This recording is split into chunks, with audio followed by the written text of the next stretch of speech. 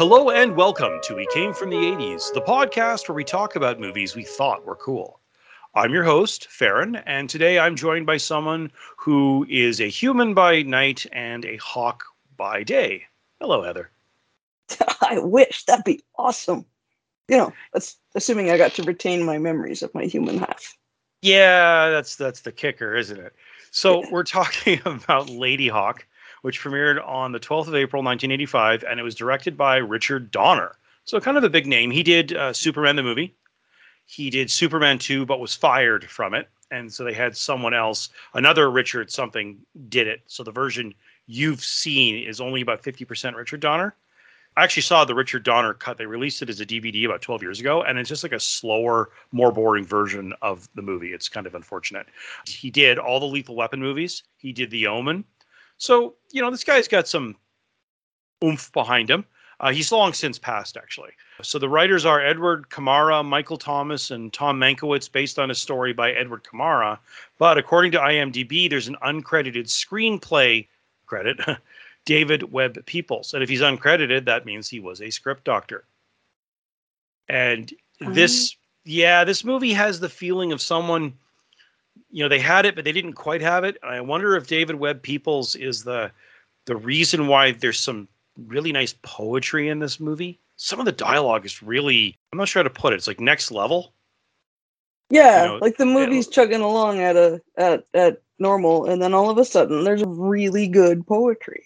Yeah, like there's a really good line or a really good exchange. Usually it's just a line. Like sometimes it's something simple, like when Philippe the Mouse, played by Matthew Broderick, when he says, "If you lay one hand on her, you will find it on the ground next to your head. Now right on." It's a really good line. But there's a bunch of them like that. Like, another one, the first time he encounters Michelle Pfeiffer's character, Isabeau, he says, "Are you flesh or are you spirit?" And she responds, "I'm sorrow." That's a really good line. And there's a bunch of them like that. And there's some great symbolism in there that I know didn't come from Richard Donner. Like the nightmare where, the bishop wakes up and he's frightened. And what do we see? The silhouette of the cross. Ironic, things like that. Like it's clear someone came in and punched this script up a bit. I wish they'd done it a little more, but I'm wondering if that's what David Webb Peoples was all about. So it stars Matthew Broderick as Philippe the Mouse, Rutger Hauer as Navarre. Interestingly enough, he was not originally cast for the part. It was Kurt Russell, which would have been a horror show. Imagine Kurt Russell in the lead role for this. But he left in the middle of... No, and I think that's why he left in the middle of rehearsals. They realized it wasn't going to work. That happened with Viggo Mortensen, right? With Fellowship of the Ring. Did it? He was not the original choice. Yeah, it was someone else, and because they realized it just wasn't working, and so he came in, and the next day he shot. Yeah, because he was Aragorn. Yeah, he was fantastic. The other guy, I forget who it was, but everyone agreed it wasn't working. But that also happened with Aliens, right? Michael Biehn was not the first choice for Hicks. And in fact, there are a couple of scenes where Hicks is in the background and it's the other actor. Like when he's asleep in the carryall where they're going down to the planet, it's actually the other actor. So this does happen. And Rutger Hauer was chosen because he was available. I thought he was fabulous, but I like him as an actor anyway. And Michelle Pfeiffer as Isabeau. I happen to think this movie was excellent. Like really, I would almost argue perfectly cast. No one else could have pulled this off, but these three did. Philippe the Mouse could have been absurd, but Matthew Broderick at that point was already a Broadway star. He's a hell of an actor. It's shocking we haven't done movies with him. I want to do Glory. I want to do Ferris Bueller's Day Off. He's incredible. Anyway, this was rated PG. It cost $20 million to make, and it made 18.4. Oops. Yeah. So that's kind of a bummer. But, I had seen this film. Oh, wow. I mean, I've seen it dozens of times. I adore it. I haven't looked to see if there's a director's commentary on the DVD that I own, but I really should because I love it. I saw this on Super Channel as, like most of the other films of the 80s. But how about you? Couldn't tell you. Okay. Actually, when you suggested it, I thought I had never seen it. Okay. And then when it started, and I'm like, oh, I have. Where? The face you're making, was it a good memory? I mean, did you like the film? Well, yeah, it was very 80s, slightly cheesy, lots of hair. Yeah. But yeah, I liked it. It was I can't explain why, but I did. Yeah, for me, it's the romanticism. I like the story. I like the idea of it, of the curse, and I love the way John Wood played the bishop. He is menacing in a way that's not ridiculous. Like, he's not flapping his cape, twirling his mustache, and going wah ah ah. But he's the evilest motherfucker I think we've encountered in a movie. Yeah, he plays a fallen bishop very well. Yeah, and I really like that. And Alfred Molina, who of course we encountered, he's the guy. He's the one who steals the idol from Indy, and that goes super well for him. This guy's never in movies long, and it always ends badly for him. Darts through the head, or his neck getting caught in a wolf trap. This man, oh man, and he's back in the movies. Of course, he's in the new Spider-Man film playing Doc Ock from Spider-Man 2 from the 2000s, which I would argue is still one of the most interesting comic book villains in any of these comic book movies. Because he's a good actor, like he's a serious actor. He did a good Doc Ock, yeah.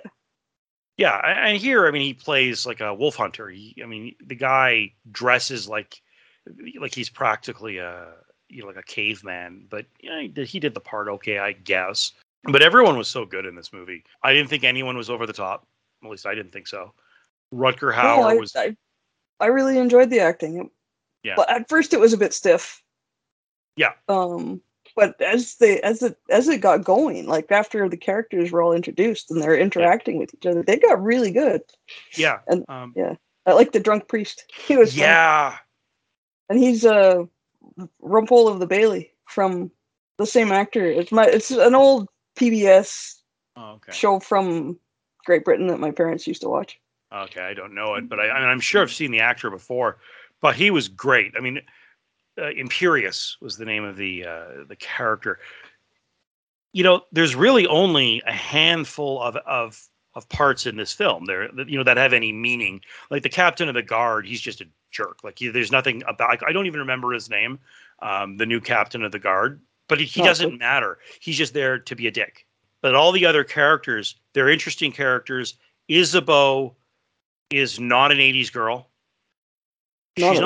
She's not a fleshed out character either, but she's a storybook character. She is beauty. She's attributes of what when I say she is beauty and she is love and she is purity, it's because she's attributes. She's not a person. You know what I mean? Like, it's what she represents, but she plays it very well, and it's never, oh, give me a break. You know what she reminded me of? She's like a character you'd encounter like in The Lady of Shalott, like in an Alfred Lord Tennyson poem. Yeah. She's an idea. She's not a person. She's an idea. That's the perfect way to put it. Yeah, she's an idea. And in many ways, so is Navarre, played by Rutger Hauer. He is stoic. He is devout and devoted. He is all these things. There's not much to him. We have no idea. Like, he's at the point where all he is this quest, which is vengeance. Yeah. And to the point where he's given a solution, and he's so focused he doesn't believe it. Mostly because he feels betrayed by Imperius. But It takes a while. Like, it takes a while when he realizes people are getting hurt trying to save him. Like after the night in the lake where Philippe gets slashed on the back. And I really like that. I like that these are all archetypes. Mm-hmm. And I think they're all played super well. My only issue was Philippe's conversations with God. Like, he narrates, so Matthew Broderick has someone to talk to when there's no one around to talk to. And so he can be funny. But I never got the impression he actually believed. You know what I mean? Like, I don't know. I've done it. I talk to God when I'm like. But you're a believer, and I never believed that Philippe was, other than in the most abstract sense.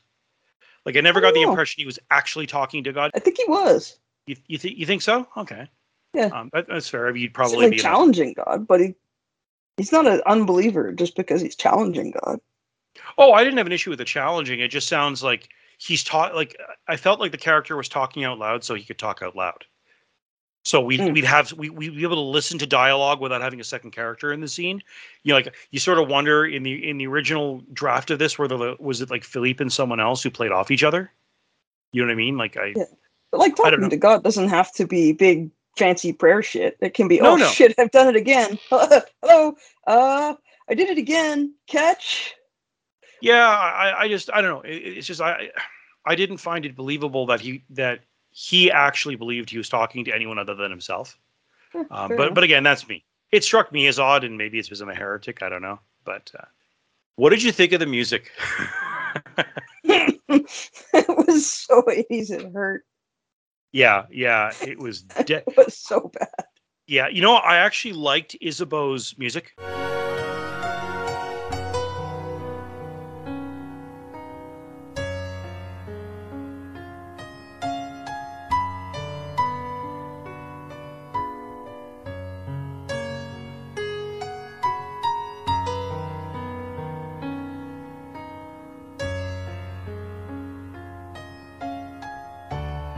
I liked the choice of notes. And there are times near the end where it is appropriate instruments, but at the beginning with the guitars and the drums.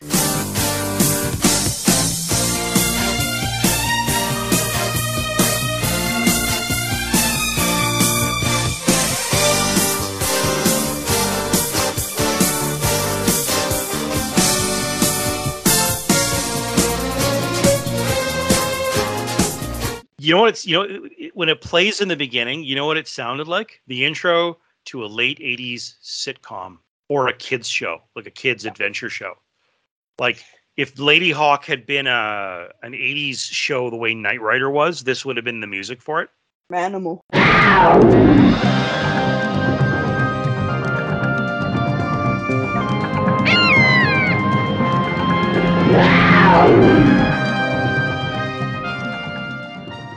You remember? Yes. Yeah. Oh, unfortunately, I do. Yeah, it's part of the reason I had a hard time taking it seriously at the beginning. Yeah, the music is wildly inappropriate, and apparently Donner got the idea while scouting for locations, and he was listening to an album, and he thought, "This is the kind of music I want for it." And clearly, as he was doing his scouting and hearing this music over and over again, it sort of locked in. And I'm guessing no one could shake him loose from that, because someone really should have, because the music is awful. Again, the Isabeau's, like at the especially at the end when in the church, it's beautiful. Like Isabeau's theme is nice, but when they jazz it up and rock and roll it, it's just, yeah. Whereas in A Knight's Tale, where they literally played rock and roll, it worked because they didn't pretend. I mean, when they were doing medieval dancing to like Golden Years by David Bowie, they're not even pretending. So it's totally funny worked. and it worked. Or when they're waiting for the joust to start and they're all pounding out "We Will Rock You," it worked because it's not even plausible. They're not even pretending. They said, "This is cool. Let's go with it." Yeah. By the way, that was an accident. They were kind of trying to keep the extras entertained while they fixed a camera. So they had them all doing "We Will Rock You," and it looked so good they decided to film it. Awesome. And because they were trying to get this camera working, and it occurred to them after, let's do the whole movie like this, and it worked. Here, they went with a rock and roll 80s soundtrack, and it was a crash and burn. Yep. I would love to have seen a director's cut of this movie, but of course Richard Donner has passed, and unfortunately they're making another Lethal Weapon. Mel Gibson will be directing it. I'm not looking forward to that. But anyway, yeah, but I tried watching Lethal Weapon. I figured we'd do it, and maybe we will, but it's a bad film. They're just not good films. I like Lethal Weapon. I did as a kid as well. I don't find they hold up all that well. They're very 80s cop movies. So we will have to do one. But I want to do that with Raimi. I've seen it in like 20 years, but I do remember liking it. We'll have to do it with Raimi once everything calms down. Yeah, so let's sort of dig in and go through this and see what we see and what we hear in the funky music and go from there. So it starts off with a title sequence, right, where you see the word Ladyhawke pass in front of the camera, and when you're looking through the letters, you're seeing this gorgeous orange sunset. And when you see between the letters, it's a full moon, as you would expect for this movie. It's pretty cool. Again, the music is bad, but it's a neat title sequence. But again, it reminds me of like an 80s adventure show. It's like, this is what you make for the ABC 8 o'clock hour action adventure show for kids. I wasn't that impressed with it, but it's good enough, I suppose. And then we come to a wall. We can hear Matthew Broderick speaking, and it's we got sort of three different scenes going. We got the wall, and we can hear the talking. We've got the guards up top hanging people because it's medieval Europe. So, of course, this takes place in a fictional city called Aquila. I thought for some reason maybe it was real. I looked it up. There is a city in Italy called L'Aquila, but it was built in like the 1800s. And there's Aquila City in Texas. And I don't think this takes place in either of those places. Isn't there a constellation, Aquila the Eagle? I don't know, to be perfectly honest. Pretty sure there's a constellation Aquila, and it's some forthcoming bird of prey. Anyway. But this is, so this is, the French city of Aquila. They never say France, but it's pretty clear. Everyone's got French names. Very clear it's French. Though I'm pretty sure they filmed this in Italy just to look at just the scenery looks very Italian. And so they're hanging people. And then at the same time, there's clearly some sort of, the bishop is holding some sort of service. And they're hanging people, and the captain of the guard says, go get, the Philippe Gaston, the one they call the mouse. And it sort of comes down that they go into the cell. He's not there. And the other cellmate says, well, he escaped down the drain, which is like this super small enclosure. And the guard says, well, no one could go through that. And then we go back to the earthen wall, and this tiny little hole gets punched through, and Philippe the mouse squeezes his way through. This was filmed when Matthew Broderick was, I think he was like 16 or so. He clearly had not filled out as a man yet, because he was pretty skinny. Yeah, he's got that 14-year-old boy skinny look to him. So yeah, he squeezes out, and the whole idea is that he's an escape artist. He escapes through the sewers. And then the captain of the guard goes to the bishop and says, well, he's escaped. And, the bishop, this is where we start to realize this guy's kind of a monster. He says, no one escapes the prisons of Aquila. That is something everyone knows. He makes it quite clear. You need to find this guy. You need to find him now. So it's a call out the guards sort of scene. Everyone rides off. We see Philippe Gaston is talking to God as he goes through this, and it's like, God, I promise if you let me out of here, I'll be, I'll be good and all that sort of stuff. And then he pickpockets a guard. I know God, I said I'd be good, 30 seconds ago, but it takes money to start a new life. It's like, this is maybe why I don't believe that he's talking to God, because it's more about explaining to the audience what he's doing. But yeah, I wasn't really fully committed at this point either. I'm like, yeah, cheesy. Check the boxes. Yeah, I mean, it's good if I survive. I survived. I don't have to be good. Yeah, exactly. It's Matthew Broderick has great comedic timing. He learned that on Broadway. He's an impressive actor. He's one of these actors. I don't think he's ever actually won an Academy or I think he's won a bunch of Tonys, but he's just a solid, seriously trained actor. So he does comedy really well. A lot of comedic actors, they're just hilarious on their own, but he does it because he's trained to do it well. There's a difference. You can see it. So he sort of wanders to this tavern, and of course he's got all this money. He says, give me your best drink. And the same for anyone who will join me in a toast. Let's hear your toast. We drink to a special man, my friend. Someone who has been inside the dungeons of Aquila and lived to tell the tale. Then you drink to me, little man. I have seen those dungeons. A blacksmith, perhaps? A carpenter? A stonecutter, even. But a prisoner from inside Aquila? I didn't say I was a prisoner. And the other guy pulls his cloak off, and it's his helmet. He's the captain of the guard. By the way, I really like the costumes. I love those helmets. With the football helmets? Well, they're kind of football helmets, but they got that metal grid in front, kind of like a knight's grid, or actually, frankly, like Snake Eyes from G.I. Joe. But I think they're cool. I thought they were really, really neat. I thought they were super hokey. I loved them. I got a kick out of them. I really like the costumes in this movie. I really liked them all. I mean, most of it's guys in burlap sacks because it's medieval Europe, but which is entirely true. But yeah, if you were super poor, probably you wore a lot of burlap. And there's this ongoing action sequence where Philippe tries to escape from this horde of guards in an open air tavern, and mostly what it is he's slippery, Yeah, quick and agile and hard to grab. Yeah.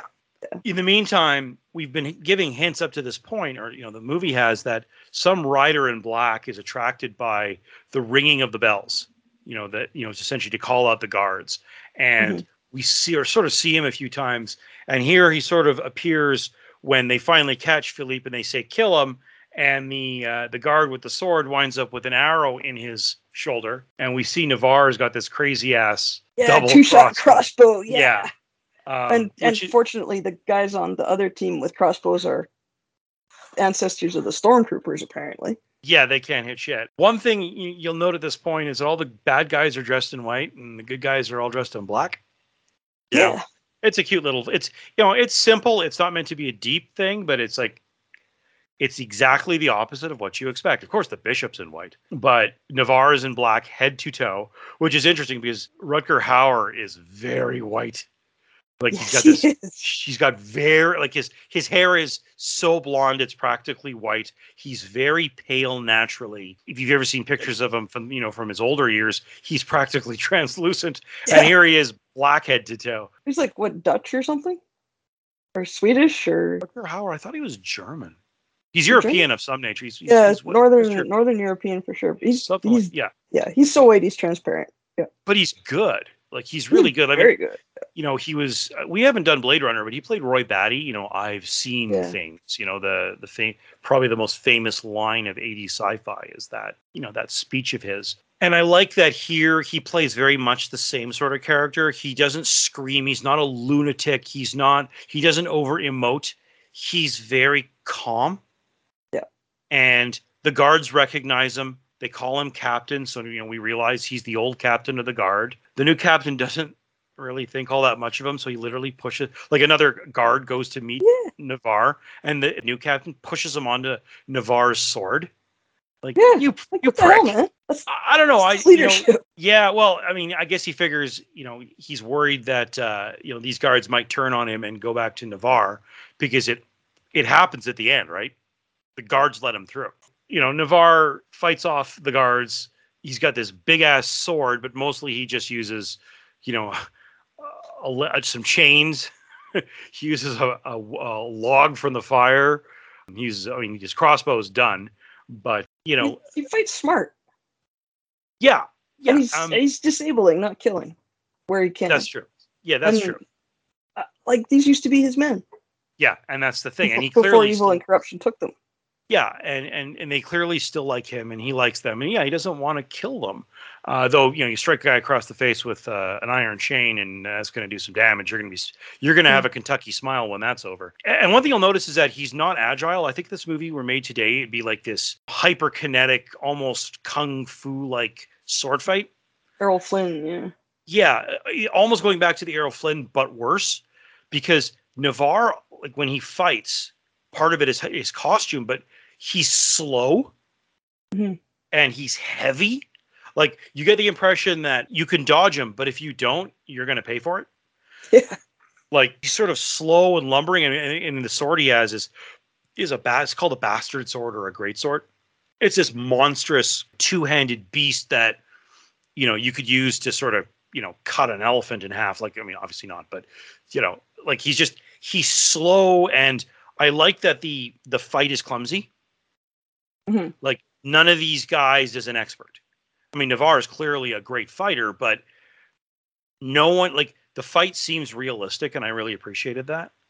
Richard Donner isn't a flashy director, but he's a good director, and he didn't let this get silly the way Princess Bride's sword fights got silly, or like it's not well, as you put it, it's not Errol Flynn. Yeah. So I really like that. So Navarre sort of heads off on his big ass horse and catches up with Philippe, and they sort of ride off.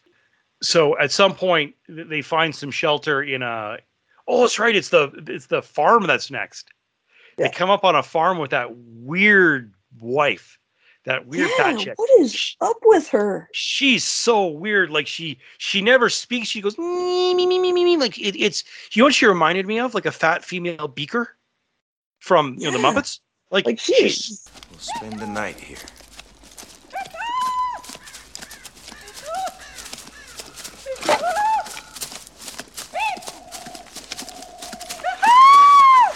Yeah, like she's neurodiverse.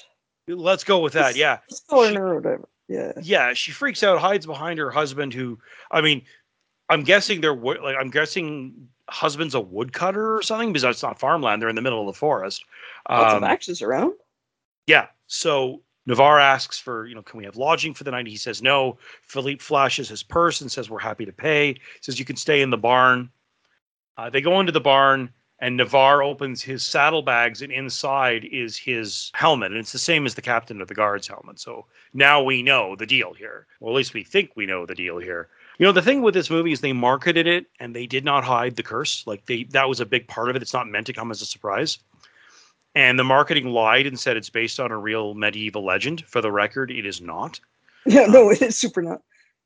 But it's cool. I just hope that Gaston learns not to flash his purse around. That's twice now. Yeah, he's an idiot. Keep it down, man. Yeah, you'd think that a guy known as Philippe the Mouse, known for escaping prisons, would A, get better at not getting, arrested, and B, would be a better and smarter thief, but clearly not. But it's funny because he's never made to pay for the fact that he keeps making the same mistake. But whatever. It's a 2-hour. It's a 2-hour action film. At least this movie. We've talked a few times about this movie needed that extra half hour. This movie has it, just like Willow did. Yes. They really did take the time to examine in detail the torment that Navarre and Isabeau undergo, and how that was caused by Imperius, and how Imperius suffers on his own, and Philippe trying to figure all of this out. Like, Philippe is us, right? Like, he's the one who doesn't fit. Everyone else here is an idea. They're an archetype in a tragic poem, and Philippe is not, because we're Philippe. Yeah, he's watching this. Yeah, like he's like us. He's the flippant, cool kid who wanders into this tragedy and wants to help, even if he doesn't really understand it. And I really like that. And if you notice, he becomes more serious as the movie moves on. He becomes less silly, because he realizes he starts to understand the stakes, and he becomes part of the poem. And I keep referring to this as a poem because it sounds like a poem to me. It plays like a tragedy, a romantic tragedy to me. It is. If it was an iambic pentameter, it would even fit better. Yeah, it reminds me of a poem called The English Lady in the Night, which you should absolutely look up. Lorena McKennitt does a great musical rendition of it, of just about this guy who marries, like the Scottish knight marries a woman, and her brother is jealous, and he poisons his sister rather than let his sister marry this Scottish knight. The Scottish knight kills the dude and then goes off to Palestine to fight, in the Crusades, and he dies. That's the poem. And it's got that feeling of tragedy that this movie does, like that same tragic romanticism. Sir Walter Scott. It's a wonderful romantic poem, and this has that feeling of it, and I really, really do like that. So anyway, they hang out in the stables, and Navarre says, okay, I'm going to go to sleep for the night. And he says, don't disturb me. I'm liable to kill you before I know it's you, which of course is partially a lie to keep him the hell out of the, noticing that Navarre isn't there. But also it's true. He could in fact kill him, considering he's, well, as we're going to learn, a wolf. And so, sunset comes, and Philippe is sort of wandering around. He's not sure what he sees. He spots a wolf. He heads back to the farm. And for some reason, they never quite explain, the woodcutter tries to kill him. Maybe so he can get all his money and his goods. Yeah, that doesn't work so well. The wolf gets him. He hides in the barn, and a woman grabs him. And of course, it's Isabeau, played by Michelle Pfeiffer, and she's in this black cloak. And he is freaked out because, of course, he doesn't know where she comes from, because she is not like the wife, the woodcutter's wife. She's not some peasant who's lived a hard life. This woman is porcelain. Again, she is the idea of beauty. She wanders out because he begs her, please don't go outside, there's a wolf. He sees her patting the wolf, and the wolf is clearly very friendly around her, very calm. When he says, these are magical events, Lord, I beg you not to make me part of it. That I believe. Yes. I believe it from a medieval point of view. I believe it. And I believe it from him talking to God. I believe it. Because these are people who, like, the one thing about medieval Europe, there are a lot of misconceptions about it. But the truth was, these are people, especially in the lower classes, the uneducated, who really did believe that magical stuff happened around them and really didn't want them to, Yeah. So I believe it when he says, please don't make me part of this. Please don't wrap me up in this. So I believe that. Anyway, we go to the next day. We see a messenger riding around. I don't think they ever explain what the messenger is doing. I think he's just bringing news that Navarre has been spotted, but the captain of the guard knows that. I just watched this today. How is it I don't know? That's very loud. Hang on. Oh, yeah, you know what it is? It's the captain. Yeah, it's the scene where the captain of the guard is hurrying back to Aquila, presumably to tell the bishop Navarre is back. Yep. Yeah, so then Philippe and Navarre are walking through the forest. It's misty. He says, we're not going to travel today. Get some rest. Philippe tells him about the woman. Says, have you, did you speak to her? There was more. There was a woman, like fine porcelain, with deep blue eyes, almost like a bird's. And her voice, the dulcet tones of an angel. She spoke. What did she say? I asked her if I was dreaming. She said I was. I'm not insane. You must believe me when I tell you these things. No, I believe you. I believe in dreams. I see. This lady, does she perhaps have a name? Not that she mentioned. Why? Well, she might wander into my dreams. Wouldn't it be nice if I could call her by name and pretend we met before? Which I think is really neat, especially once you realize, of course, he knows who this woman is. I really like that. It's like he's having a romantic conversation with the woman he loves, and she's there, yet she's not. Yeah. Because, of course, he's got this hawk who's following him around. We failed to mention that the Lady Hawk involves Navarre having a hawk. I'm not sure how we forgot that one. But yeah, this hawk is following him everywhere. And she helped with that fight, too. Yeah, she did help with the fight. It's a hawk, and apparently they use a couple of different hawks, and there's been all sorts of arguments over the years of what kind of hawk it is. Like, it freaking matters, but whatever. I used to work with birds of prey. It kind of matters. It doesn't matter to the movie. Let me put it that way. It's a hawk. Okay. It's a lady hawk. But it's a special magic curse hawk. Absolutely. Although we don't know that yet. I would love to show... just a hawk. I would love to show this to someone who had no idea what it was about, who didn't know in advance there was about a curse. In the meantime, the captain of the guard returns to Aquila, and the bishop is watching some woman dance for him. One thing I start to notice is that everyone's an animal. Obviously, Navarre is a wolf, Isabeau is a hawk, Philippe is a mouse. And by the way, obviously, a hawk and a wolf are both predatory, but they don't attack each other. They're in different realms, but they both eat mice. Yes, they both do. Eat Philippe. And if you notice the bishop, he's always, just the way they dress him, just the costuming, which I really like. It always makes him look he has this really long neck, almost like he's a flamingo or a goose or something. And of course, snake. That too, yeah, like some sort of animal.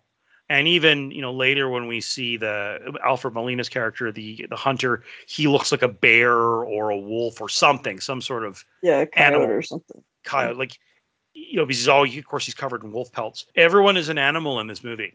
Which I really like. So anyway, the captain of the guard tells the bishop who's back. He says, Navarre is back. And he points out there is a woman who travels with him, but only by night. If she dies, your replacement will preside over your execution, which is one of the best threats I've heard in a movie in a long time. Yeah. The criminal, Gaston, travels with him. My men are combing the woods. And the hawk? Your Grace? It must be a hawk. A spirited hawk. This hawk is not to be harmed. Is that understood? You see, the day she dies, a new captain of the guard will preside at your execution. Like, it's just so matter of fact, Yeah. I will he have poops his pants a little at first, and then he lays down the threats. Yeah, like at first he's sort of freaking out because, he's not happy to hear Navarre's back. But I get the impression he's not surprised. He literally, we'll learn later, he literally makes a deal with the devil. And those always go super well. And he's a bishop. He's got to know that if you make a deal with, Satan, there's a catch. They don't turn out well. Yeah, and he's got to know how that curse can be broken. And he's not a dumb man. He's got to know that the eclipse is coming. By that point, I'm pretty sure monks had been able to figure out, so there were monks out there who could figure out when an eclipse was coming. I think some of them had figured it out. Oh, yeah. Maybe I'm wrong. It's been a long time since I studied that. But there were people who freaked out. Like, it was still a mystical event to these people, but a learned man would know better. So Yeah, but like you said in the last one, in Willow, why do they never, like, there's this curse, I know how it's broken, why do they always misinterpret that? Like, yeah, a baby girl will be born that will destroy your power. It's not might, it's will. It's will. Yeah. They're like, oh well, then I have to kill it. It's like, well, the act of trying to kill it is what destroyed you. Yeah, and that's the thing. I'm not sure if that's the case here, because it's not really a prophecy. He makes a deal with the devil. But again, if anyone should know that making a deal with the devil never goes well for the dude, it should be like, I don't know, a bishop of Rome, like like a bishop in the Roman Catholic Church. Can't help but think history. How often have they screwed that up? Like high-ranking bishops in the Middle Ages did not score high points for making good choices. No. For knowing their jobs, Well, yeah, I mean, it's not an uncommon thing, because it was quite common for like the king to appoint his younger brother the bishop, so he wouldn't have to worry about him deposing him. Hell, there was a pope who appointed one of his sons, yes, as the Borgias. He appointed one son the head of the army, the papal army, back when they had one, and he appointed his other son a cardinal, who was not even an ordained priest. So how many sons did this pope have? He had a bunch. He had at least 3 sons and a daughter. He was kind of the Trump of popes, and he commissioned the building of the Sistine Chapel. He wasn't around for its. He was also poisoned by an apple, and he was the bad guy in Assassin's Creed 2 and Assassin's Creed Brotherhood. But that's another matter. Cool. Yeah, pretty sure he wasn't a Templar seeking the Apple of Eden, but whatever. This guy is not quite that bad. But again, it's interesting, like Bavmorda from Willow, he knows he's fucked, but he just keeps moving forward. I'm waiting for a movie that, where the bad guy realizes he's screwed, and his actions are based on the idea that he's trying to not stop the prophecy, but avoid the damage. But that's not this bishop, but that's okay, because this bishop's pretty cool. Step down, take the pension, go to a monastery. Yeah, pretty much. Of course, ironically, like there's no... Like, this guy is committed, right? Like, the story that'll be told later is that he pursued these lovers. Like, he wasn't willing to just go, shit, I lost her.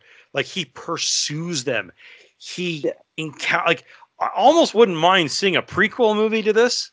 I wouldn't mind seeing the scene where, he wanders off into the, into the dark forest, and realizing that prayers don't work, turns to the other guy. I'd kind of like to see that scene. That would be an interesting... Like, there's so many bad prequels and sequels from 80s properties. This one I kind of wanted to see, because that'd be a neat scene. So anyway, we go back to Navarre and Philippe. They spend a lot of time having conversations. He talks about this big sword and all the jewels and what they represent. And it's mostly because Philippe was using it to cut twigs. And he says, I like how he puts it, this sword has not known failure in 5 generations until now, because Philippe couldn't even manage to break a twig with it, which is kind of funny. There is a silly scene that I don't think works with the rest of the movie here, which is when Philippe tries to walk away, and Navarre throws the sword and conveniently hits this super thin tree, and it was so obviously filmed in reverse. Yeah, like that. There's a few of them. And he goes, oh, okay, I'll stay. I'll go get some firewood, or I'll go feed the horse or whatever. It doesn't fit, the same as when Philippe keeps calling Goliath a girl, because he doesn't realize it's a male horse. Yeah. I'm sorry. In the Middle Ages, if you're in Europe, you're around horses, and you know the difference between a male horse and a female horse, especially when you're really short and the horse is really tall. You're not going to miss the gear. Yeah, you're going to notice that. Yeah. But, it's one of those things. It's a chance to show that Philippe is clueless, like we are, but it doesn't work. Just like Navarre driving home the point, you're stuck with me by throwing the sword and barely missing him. But that's a trope, right? Mm-hmm. Throwing the knife and it going into the wall right beside your head, or, or if you're sitting on the floor, they throw it and it lands right between your legs, just short of your balls. It's the same silly trope. I saw it twice last night, because unfortunately I watched all 3 John Wick movies. That's time I never get back, by the way. Sorry. Those movies just get worse. I love the first one, and they just get worse. Anyway, we go back to the night. We encounter Isabeau again. This time she's just trying to catch a rabbit. What we discover is Navarre has tied Philippe to a tree, And he talks her into letting him go, and he escapes, and she's like, Listen. Thank you very much, my lady. Tell the captain he ties a wicked knot. Oh. He's gonna kill me. And then inexplicably the next morning they capture, the guards capture Philippe. There's a fight. The Hawk is hit by a crossbow bolt. Var is also stabbed, I think. Was he stabbed in that scene? No, they're both arrows because he pulls it out. Right. Yeah, but they're both injured. Yeah. Navarre, of course, realizes he can't ride well enough, so he puts Philippe on the horse, and he rides off to go find a ruined castle. He comes across, this ruined castle, and he calls up, and this drunk priest, whose we'll learn is Imperius. He says, I've got this wounded hawk. He says, oh, excellent, I'm starving. Bring him up. We'll dine together. It's like, no, it belongs to Navarre. And no, bring him up. He takes the hawk. He goes into a bard and says, we have to wait, and we don't know why. Well, we can guess as we figured it out.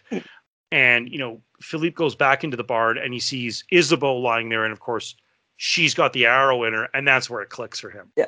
Well, the priest is out gathering herbs and crap that he needs to take care of her. Yeah. Because the writer watched a lot of, Romeo and Juliet, because that's what the fathers do there, right? They gather, that's the priest's opening soliloquy. It's about the importance of herbs. But anyway, it's a really good scene where Imperius pulls the arrow from her. I really believed it. It was very, very well. Well. I mean, yes and no. I believed she was in pain. It wasn't realistic, but it was believable. If you know what I mean. Yeah. And yeah, for the 80s, it was pretty good. Yeah. What I liked about the scene though was that she's in stress. And she's writhing about because obviously she's in pain because, she's got a crossbow bolt in her shoulder.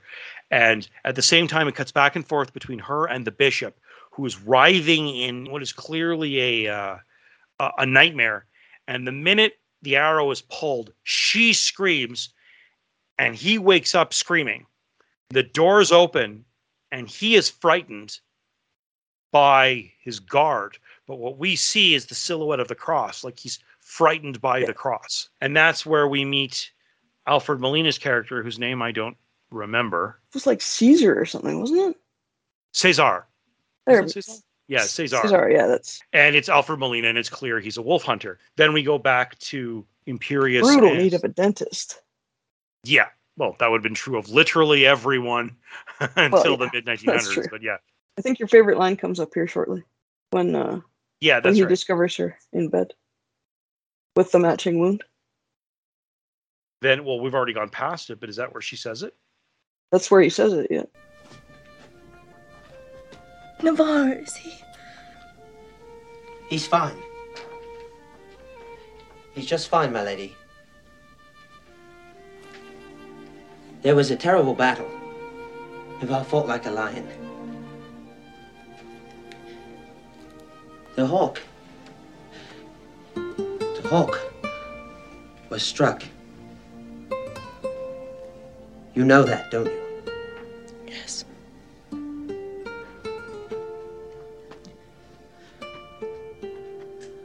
Are you flesh?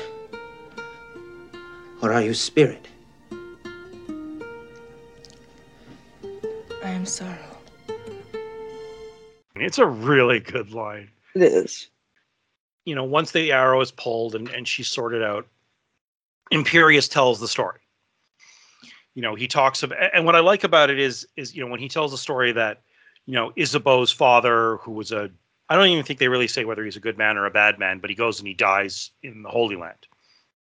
And so she comes to live in Aquila, and the bishop falls in love with her, which is, a problem. And, but it's everyone, of course, falls in love with her. But the reality is she's fallen in love with the captain of the guard, Etienne Navarre. And actually, I'm going to let him tell the story. Yeah. They were betrayed. They shared the same confessor, a weak and foolish priest. And one day, in a drunken confession to his superior, he committed a mortal sin. He revealed the lovers' secret vows to the bishop. What I like is he never actually says he was the priest who betrayed them. No, but it's pretty clear that he is. It is, but I like that it's never said, because they don't have to be that on the nose about it. Yeah. And it only is confirmed for the less attentive audience members when Philippe asks him, "Do they know you betrayed them?" Yeah. Do they know you're the one? Yeah. Yeah. But I like that he never says it. In some ways, believe it or not, this reminds me. The confession scene reminds me of, oh God, help me, Star Trek V, when Sybok turns his attention to McCoy and the death of his father. I don't know what it is when McCoy is forced to admit that he euthanized his father, and then they found a cure like 6 months later. I don't know why, but the scene, it's got that same feeling of someone for the first time being forced to admit what they've done. Like, I get the impression this is the first time Imperius has told anyone what he did and why, that he is the reason that a bishop turned to Satan. I mean, obviously he was a bad guy to begin with, but his confession creates this whole chain of events. The flight from Aquila, the deal with the devil, this curse where he is a wolf by night, she is a hawk by day, and for a brief second at sunrise and sunset, they can see each other, but they can't touch. They never quite have the time. That was one of those good lines that lifted above. It was it was Philippe that says it. Together forever apart. Forever together apart. Yeah. Or something like that. Yeah. This scene was clearly written by the script doctor. Yeah. You start to see the difference between the script doctor's work and the other screenwriter's work. Have you ever seen Crimson Tide? Don't think so. Good submarine movie with Denzel Washington and Gene Hackman. The dialogue is a cut above because Quentin Tarantino was the script doctor, so he's uncredited. You can tell what he did was the dialogue, because the dialogue is so smart, and it's got that witty, like there's a comic book reference in there, and there's, things you wouldn't expect, and that's what made the dialogue so, like, you could tell the dialogue and the action are not always connected, because one guy came in and cleaned up all the dialogue. And here, I'm guessing what he did is he chose the scenes that needed the most work, and he really punched them up. Yeah. And I like that. Like, I almost wish they had said, wow, that's really great. How about we just give you this script, come back in 6 months and, rewrite the script for us. Can you just fix the whole thing, please? Yeah. Well, it turns out that Richard Donner had been trying to get the script. I was reading Wikipedia. He tried to get the script done for years, and he couldn't find funding for it. When a movie has trouble, like when a director has trouble getting a movie made, especially when you've done Superman and these other movies, you have to maybe ask yourself why. You know what I mean? And it's like he never asked himself why. Yeah, what is it that's turning people off? And I can't help but think that if this guy, Peoples, had just rewritten the whole thing, he would have had way less trouble. But I don't know at what point the script doctor was brought in. Was that after he sold he sold the idea and found the funding, or what? I don't know. But because if the whole movie had been this good, it might have broke even. Like, because it's not a bad idea for a story. No, it's really not. I think I like this movie, but most of it is just 80s cheese, and here and there, like this scene, it's really, really good. Yeah, it really, the dialogue is really a cut above. You know what the problem is? If you look at the 80s, there's so many movies like this. We've done a bunch of them.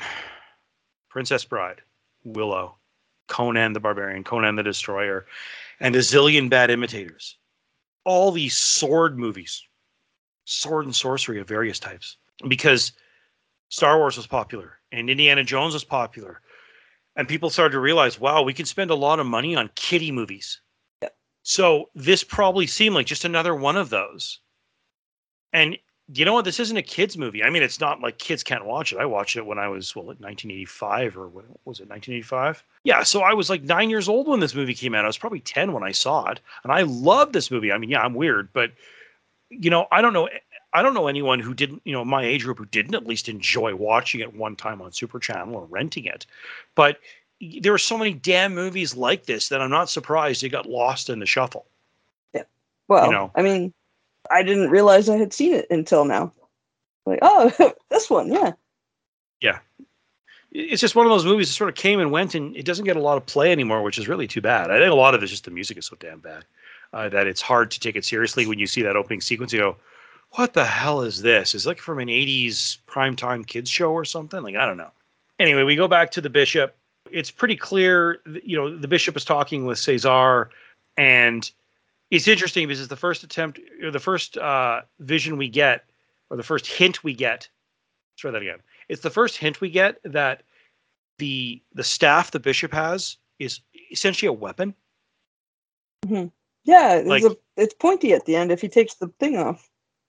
Yeah, and I find that interesting that, at this point we know what the bishop is. He's a fallen holy man. He's signed, he signed a deal with the devil.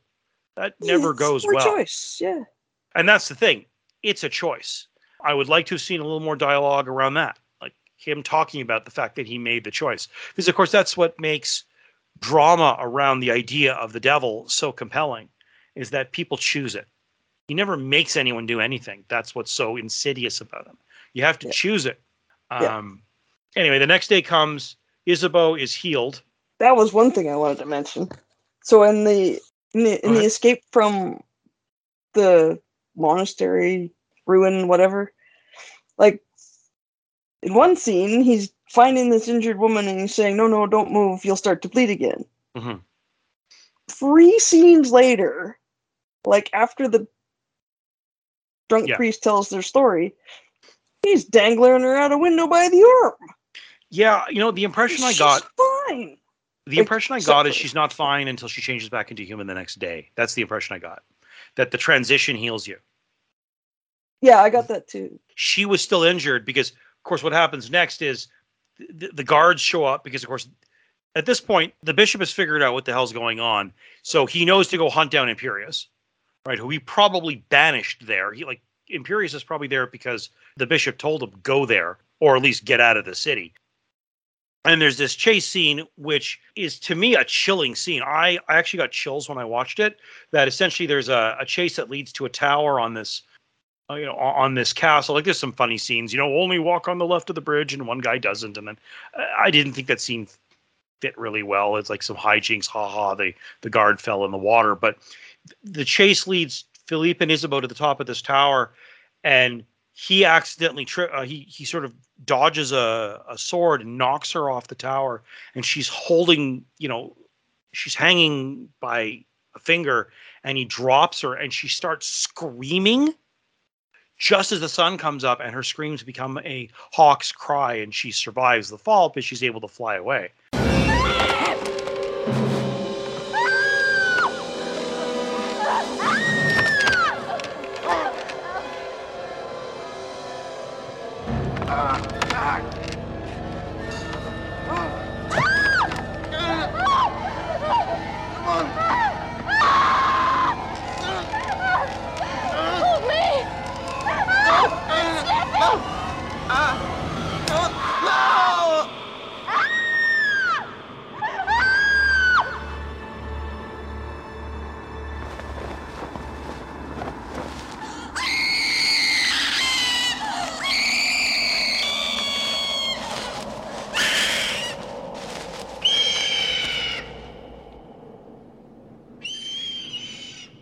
When she screamed, every hair on the back of my neck stood out.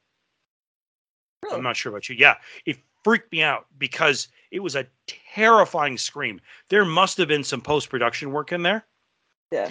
Because it's great effect.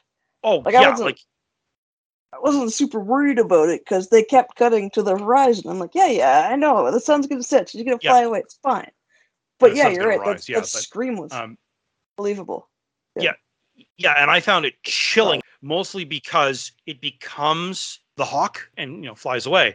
And then he is, he's rescued because he hides by hanging over the side, and a guard tries to, kill Philippe, and, the crossbow bolt comes because at this point Navarre has gotten dressed again and, caught up and whatever. Okay. Rescuing Philippe with a crossbow is now a thing. We'll ignore the fact that he left Philippe to ride for hours while he hung out in the forest. And in the 2 minutes since sunrise, he's managed to make his way back to his clothes, get dressed, get on Goliath, and ride those many hours. That doesn't work 80s, all that 80s. well, but It's okay. 80s. 80s. Yeah. It's okay. It's just silly, but whatever.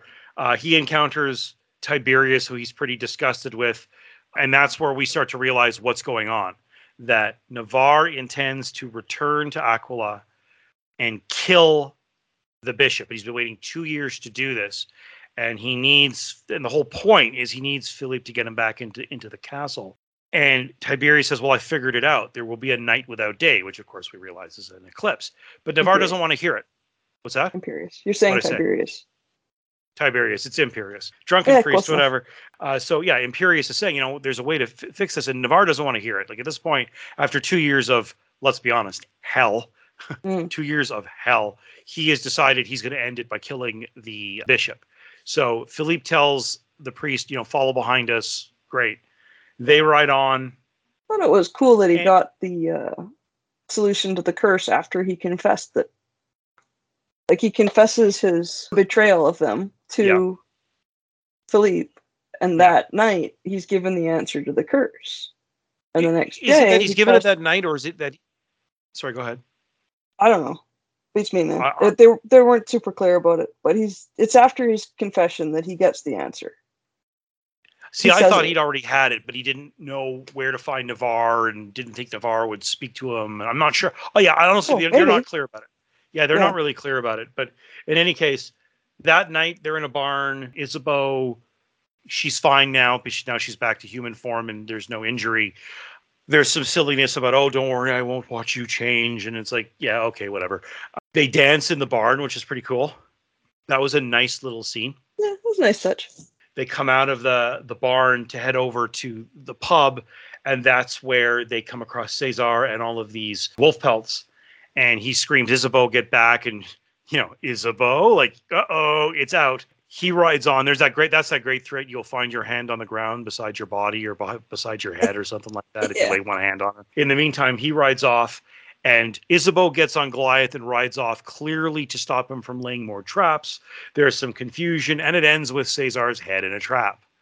So that's that. The next day, Lady Hawk, because that's what he's calling her now, that's where he comes with the term, she lands on Philippe's arm instead of Navarre's, and he's a little surprised by that, which is kind of funny. So that night, Tiberius catches up, and they decide to dig a wolf trap, to capture Navarre so they can bring the two of them to the bishop, because the whole idea here is that if the bishop, on a day without night, a night without day, an eclipse, they'll both be in their human form, and if the bishop can see the two of them together, the curse is lifted. So the idea is to capture Navarre, but that goes wrong because Navarre approaches them across a frozen lake and falls in. Way. What's that? From the wrong direction. Yeah, he comes in from the wrong direction. He almost drowns. They fight to get him out. He slashes up. The wolf slashes up Philippe's back pretty bad. They pass out. The next day, it's interesting because there's this brief moment. It's the first time they've actually been in each other's presence at a sunrise or sunset, and we get to see the two of them change and try and reach out for each other, but they can't. And Navarre screams, and it's a wolf scream. I really like it.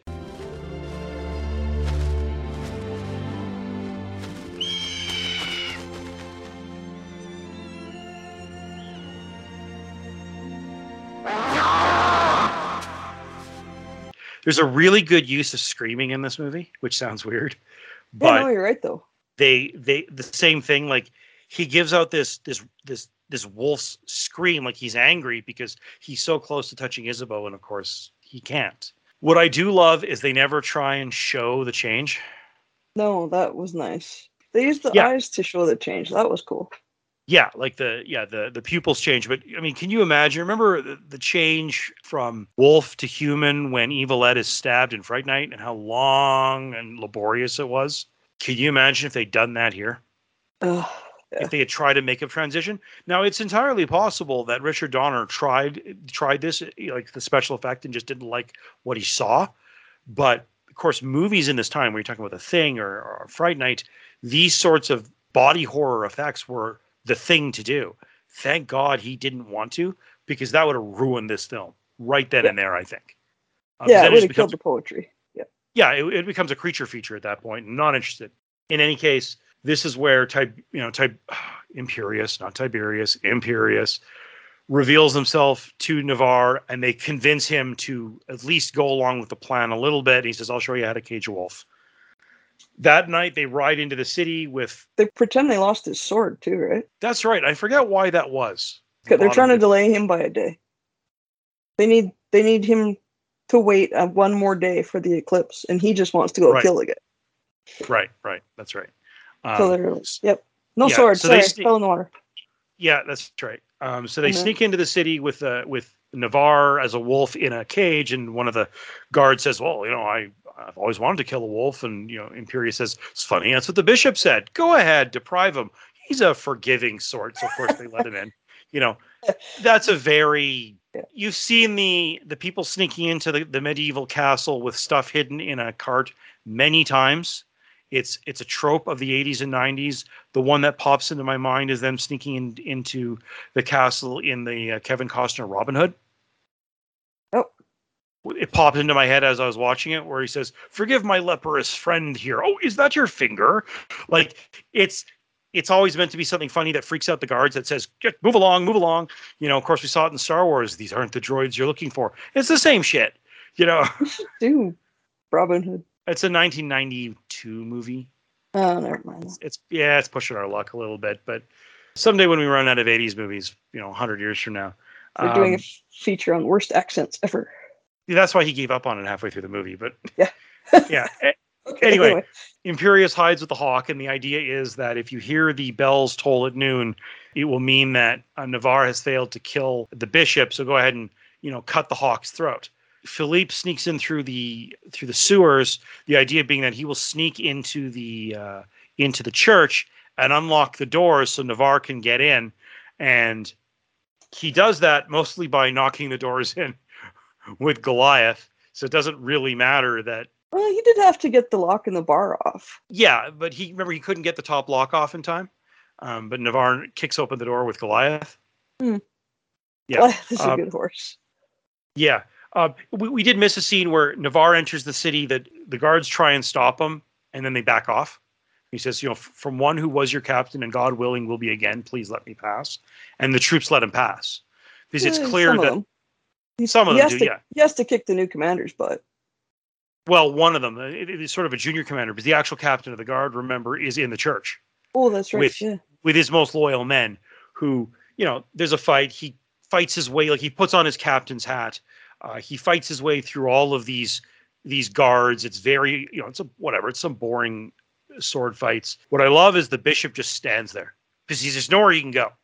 Where's he going to escape to? He doesn't even try. He stands there and he watches. And I love the way John Wood is in this scene. He plays the bishop. He just stands there and glares. It's like he realizes, shit, this was the fine print I didn't read. It's like he realizes he's been had by the devil. And so he's just sort of standing there defiantly because what else is he going to do? He can't flee. Yeah. On a bang, yeah. Yeah, I'm not sure whether he thinks he'll just ruin it by killing Navarre himself or whatever, but he doesn't try and move. So Navarre kills everyone. There's a silly sword fight with the captain. Whatever, he kills him. I like the horse work. Like again, the horses that are really, really well trained. Yeah, the way he sort of prances and it's a big horse. I don't know what kind of horse it is, but it's not. It ain't an Arabian stallion. It's a big, beefy horse. Big horse, and the white one actually lays down at that. It's hard to do. Yeah, especially because the floor is slippery. Must have been some difficult horse work, but it works well. It's a beautiful scene. I could have done without the fighting because when he confronts the bishop at first, it's exactly the sort of ending I hoped for. It's not violent. He grabs him and and of course the bell goes and the eclipse starts. Because the bells have stopped, he assumes Imperius has killed the hawk. But as we see, we're looking at Navarre, so the camera's got the bishop's point of view. We see out of focus in the background Isabeau, and she calls out. He looks and he realizes he can break the curse, so he grabs the bishop and he says, "Look at her now. Look at me now. Look at both of us." And that's it. It's over. And I wish they had stopped right there. I wish they had just cut the next 30 seconds. I wish they had done something to show the curse. Like what? Like, well, the curse is lifted. I'm like, yeah, okay, because I just believe you. Well, Imperius says it, and I think that's all you need, right? It doesn't need to be like it was in the Dark Crystal with a lot of magic and stuff whooshing around. It's just, it's done. The sorrow of the bishop is indication enough, at least for me. The look in his eyes, that look of utter defeat. I like that she gives him back the leg band. The ties, the leather straps that the straps, yeah. That the Hawk had. Yeah, that was all, like, I love the way, she confronts him. She doesn't say a word to him. Nope. And I wish they had left it there, honestly do. But they don't. And like the bad guy from an 80s and 90s movie who you think is dead, who isn't, he charges at Navarre. Navarre throws the sword and skewers him. Because Mouse gave him his sword back halfway through the fight. Yeah, I could have done without that. I think it robs the scene of its power that it ends with a jump scare by the bad guy who isn't really dead. Yeah, they could have just rolled the credits after she gave him back her falcon ties. Yeah. Or just, they could have just cut that scene altogether and then had the scene where Philippe and Imperius try to sort of sneak away arm in arm because they realize they've accomplished their task and they can go, and Navarre and Isabeau call them forward and thank them and, hug them and kiss them in the whole 9 yards. But that scene where they kill the bishop, it's like 5 seconds, man. If they had just cut it out, it would have been a better scene. We don't need to see the bishop die.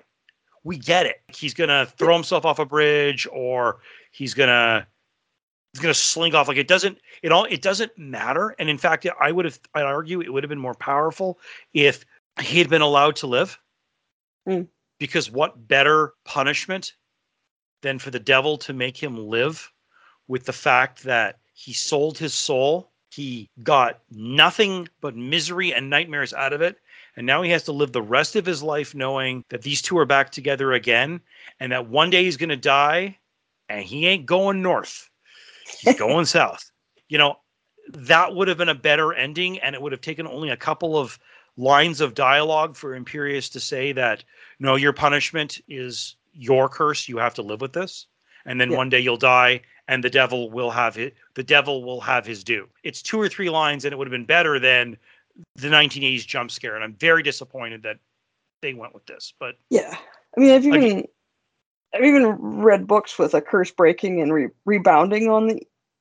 Yeah.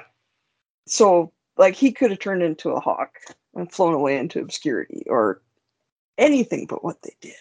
Yeah. I would have just left it as, you get to live the rest of your life seeing us be this happy. You can live in that shitty castle. But yeah, and that's just sort of it. Like, that's the end of the film. The one thing I noticed as we go back and talk on this is that this is all about the script doctor, David Webb Peoples versus the other writers. Yeah. And where we both liked it the most, it's clear this is where the script doctor did his work. Yeah. And the parts we don't like, he either didn't have time to touch or chose not to touch or was not paid to touch. We don't know. I almost want to track the dude down and ask him, how much of this movie is yours? What I will say is I would love for him to have done the whole damn movie. Yeah. And I think this movie would be much more well regarded. I think this is one of those movies, no one loves it, no one hates it. It's just sort of there. Yeah, for sure.